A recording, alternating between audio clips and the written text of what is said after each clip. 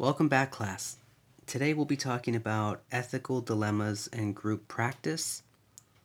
I always start with informed consent, which is the concept of informing your patients very clearly as to the expectations of the service, whether it's a group for psychotherapy or a skills group. We want to be very clear as to the purpose of the group. What are the goals? What are the expectations that we have of our patients? We talk about the limits of confidentiality, meaning we inform our patients that we will uphold their confidentiality unless we have an authorization to release information, unless they disclose child abuse, elder dependent abuse, or that they are at risk of hurting themselves or others. We also talk about confidentiality in terms of the privacy within a group context. While we have an expectation of confidentiality, certainly between group members and the facilitator, we can't guarantee confidentiality. And so that's really important for the group participants to understand, is that while it is an expectation, it's not something that we can guarantee. And so that is a risk, that they need to be informed about. So we always talk about the risks and benefits of a treatment, whether it's a group treatment or an individual therapy. That is a part of the informed consent. We also talk about privacy. Now, privacy is really important, and I usually share that no group member is required to answer a question or to participate. They're not required to. There's an expectation that we hear their voice and that they contribute to the group. But if this is a particularly sensitive subject, each group participant can reserve the right to their privacy. And so that's very important. There's a distinction between confidentiality and privacy within a group format. So we don't pressure group members to participate. We can challenge and we can try to elicit discussion, but that is something that we need to be respectful of. That they have the autonomy and right to self-determination in that way. And related to that of course we're providing dignity and respect to all of the group members.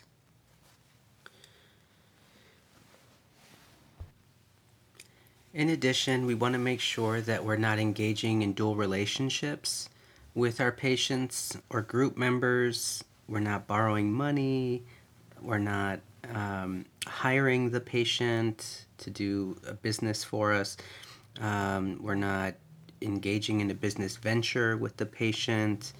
We're not engaging in a close personal friendship with the patient. We're certainly not dating the patient. And as you know, sexual contact is prohibited. We also want to talk about termination. It's important to talk about termination at the onset of therapy, and being very open, transparent, and clear about the timeline of the group process. We also can discuss potential reasons for termination, which can include if the patient is not benefiting from treatment, or the treatment doesn't seem to be clinically appropriate. We also want to be very clear about our fees. I think I mentioned that. In many organizations, the service is subsidized, it's free. Sometimes there's a low sliding scale fee. Sometimes it's private pay. So we just need to be really clear as to the payment agreement and have that be documented as a part of the consent. If we're providing teletherapy, which often we are now through COVID, we want to be really clear about the limits of confidentiality and privacy through websites and through the video conferencing technology, which should be encrypted. But if it's not, because you don't have access to that resource or your agency does not, the patient can sign a waiver, an authorization. However, it is best clinical practice to use encrypted software that can provide confidentiality. We'd want to talk about limitations to electronic transmissions, fax machines, emails, things like that. And aside from that, we would want to get their emergency contact information if something were to occur. Say they have a seizure or some sort of medical emergency that incapacitates them. Who would we want to contact? In some settings, as a part of your clinical supervision, you would be recording either through video or audio. If that's the case, you definitely want to have them sign off on their consent to record an observation, which is a written informed consent for videotaping, audio recording, or anything to that extent. And in addition, you want to be clear about any third-party financial dynamics, such as like insurance payments. If the organization is charging the third-party insurer, many times as a part of the informed consent, it's included that the mental health care provider will be in contact with the managed care organization, the insurance company, and will need to provide that information to them. And aside from that, we just want to make sure that we're documenting every session very well, and that we're being objective and being very clear. As an individual practitioner, you want to make sure that you're aware of the difference between the scope of practice and the scope of competence. The scope of practice is defined by our profession, our discipline, social work. So what we can provide clinically must be within our scope of practice. So, for example, we wouldn't be providing massage therapy or some sort of medical procedure that would be outside of our scope of practice. When we talk about our scope of competence, what we're talking about is our education, our specialty, how much experience do we have, how much consultation have we received in a particular specific niche of the practice. So for example, trauma therapy or therapy for alcohol use disorder or opioid dependency, something that's very specific. We would want to make sure that we're working within our scope of competence that is in line with specialized education, specialized training, specialized supervision, things like that. Now, groups can be complicated. Groups can get messy real quick, and sometimes as social workers, we can't always predict or control what the outcome might be. Now, these are essential skills of any social worker to develop, and how to facilitate groups, how to manage groups, how to create groups. It's just going to make you a stronger social worker, regardless if it's what you want to do. It's a basic foundational skill that's necessary. in my view.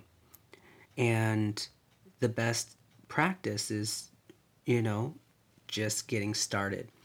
Now, many of you may be facilitating groups and have, a lot of experience with this. Some of you maybe not. Maybe you're just beginning. And, at some point in your process, there is going to be some sort of conflict that arises. And we don't always know when it will come or what it will be about. Sometimes it can be related to the content of the group. It might be, a political discussion that happens. It might be a ideological discussion that happens. And so, what can happen, the way that it can be experienced within a group setting, is that there's like a violation that happens.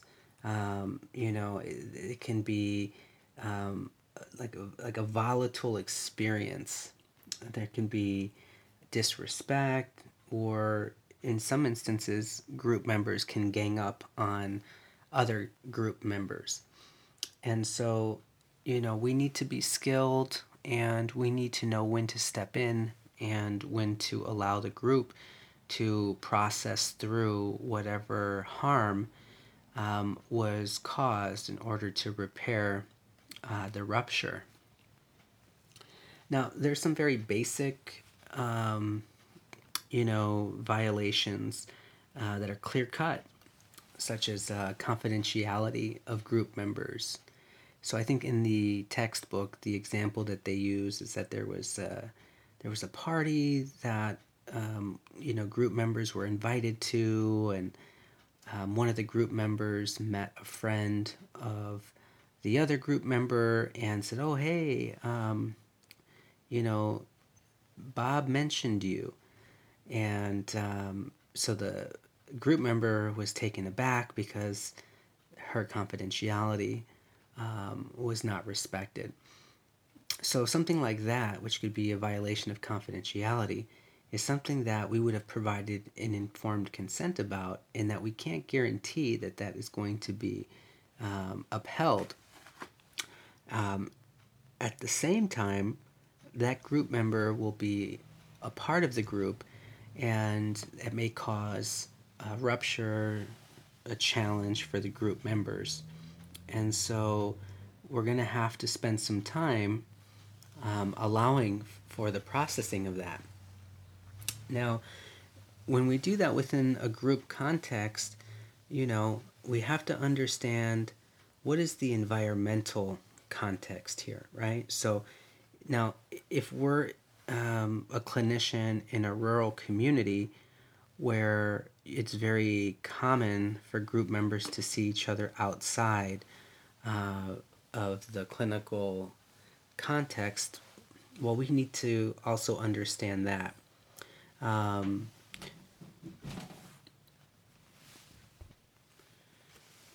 When these dilemmas arise, it's natural for the social worker to want to protect the individual, to comfort them, to kind of fix the problem. And sometimes, there is the time where we step in. Certainly, if there's violence happening, or significant comments made that denigrate the individual. But for a lot of social workers, the skill involved is how to highlight the harm within the group context, and allowing the group to sit with and struggle through to try to work toward a solution. So the skill being that it's not for the social worker to solve, but for the group members to consider the impact that the harm has had on the group, and to come up with a solution. And in the text, in the Brandler group work text in chapter 3, I think it is, they have some really good examples of how they do that. Um, and so, you know, one thing is when the social worker brings to the group and asks the group for feedback, um, I wonder what people in this group feel about what's going on here, right? So, using an open ended question, putting it to the group without solving the issue for them initially is an important skill to be aware of. We help explore and facilitate their exploration of what happened and lifting up different perspectives. That's really important. Um, so we need to be aware of our motivations for stepping in. Um, and, did we experience a transference? What about that interaction, um, did we want to solve for? Um, and so we solicit responses from the group members. We want to understand what are their feelings, what are their thoughts about what happened, what was the rupture, what was the challenge, what was the problem that happened. Um, and so we help group members kind of think through, we help facilitate that. Um, and it can be a really important process for members to have. It can be self regulating. There's an interpersonal dynamic that's happening. They're utilizing communication skills, there's problem solving. And so, even though the worker has the authority and leadership in facilitating, um, an experienced clinician, depending, of course, on how egregious the rupture and the problem is, would allow the group members to kind of work through what happened. In that way, it's somewhat empowering for the group members to take control and, work through whatever harm was perpetrated. Now, many times that can be difficult, and that's what I mean by things can get messy real quick. And part of what is being tested are our values, um, what's important to us, um, and our point of view, our perspective. And within a group, you're going to have a multitude of perspectives, ideologies, political, um, you know, dynamics that occur explicitly. So, again, depending on the topic, the agency, the service, the opinions being expressed, for example, different approaches to parenting, the example that is used in the text, there are a wide array of different parenting approaches and strategies.